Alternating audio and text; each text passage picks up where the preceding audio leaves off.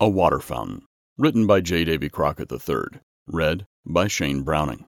As I entered the county courthouse in the small southern town where I grew up, it was a special day for me, because at age 14 I was going to take my license exam to obtain a driving permit. While I waited my turn, I walked around the old building with its high ceilings and creaking floors. This was the time of the racially segregated South. In an alcove I saw two identical water fountains, side by side. A sign over one said white only. The other said colored. It hit me that I was in a building where justice before the law was supposed to be dispensed equally. Yet before me was a stark example of an obvious distinction or difference for people based on race in something as basic as a drinking fountain. My awareness of the Great Divide was sharpened that day. Then, in May of 1955, the Supreme Court of the United States handed down a landmark case which made racial segregation in public schools unconstitutional.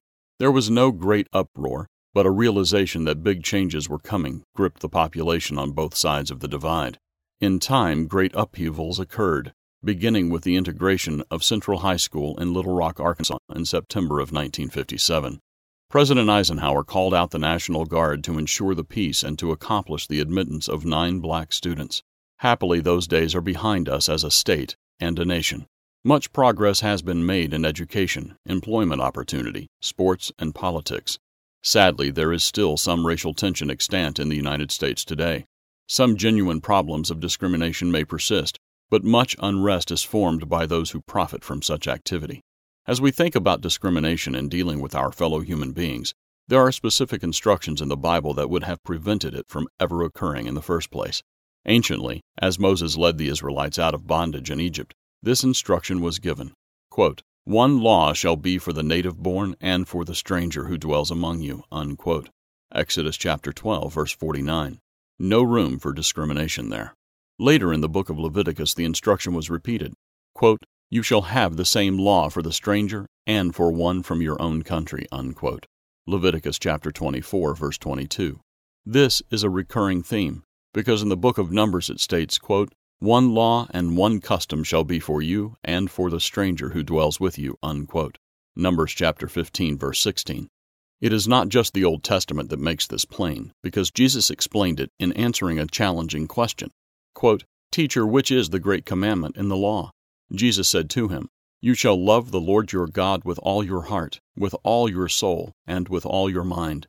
This is the first and great commandment, and the second is like it. You shall love your neighbor as yourself," unquote. Matthew chapter 22, verses 36 through 40. At the well in Samaria, Jesus asked a woman for a drink of water. Quote, "Then the woman of Samaria said to him, 'How is it that you, being a Jew, ask a drink from me, a Samaritan woman? For Jews have no dealings with Samaritans,' unquote. John chapter 4, verse 9. Jesus told her, quote, "Whoever drinks of this water will thirst again, but whoever drinks of the water that I shall give him will never thirst. But the water that I shall give him will become in him a fountain of water, springing up into eternal life," unquote. John chapter 4, verses 13 and 14. There is only one water fountain at the old courthouse now. As a country and as a culture, we have learned a lot and made great progress in race relations. We have more to do, yet the living waters that Jesus offered the woman at the well are available to everyone if they are willing to walk in the way of life that the Messiah proclaimed. The living waters, the truths of the Bible, are available to you in the programs, magazines, and booklets offered by the Living Church of God, always free of charge.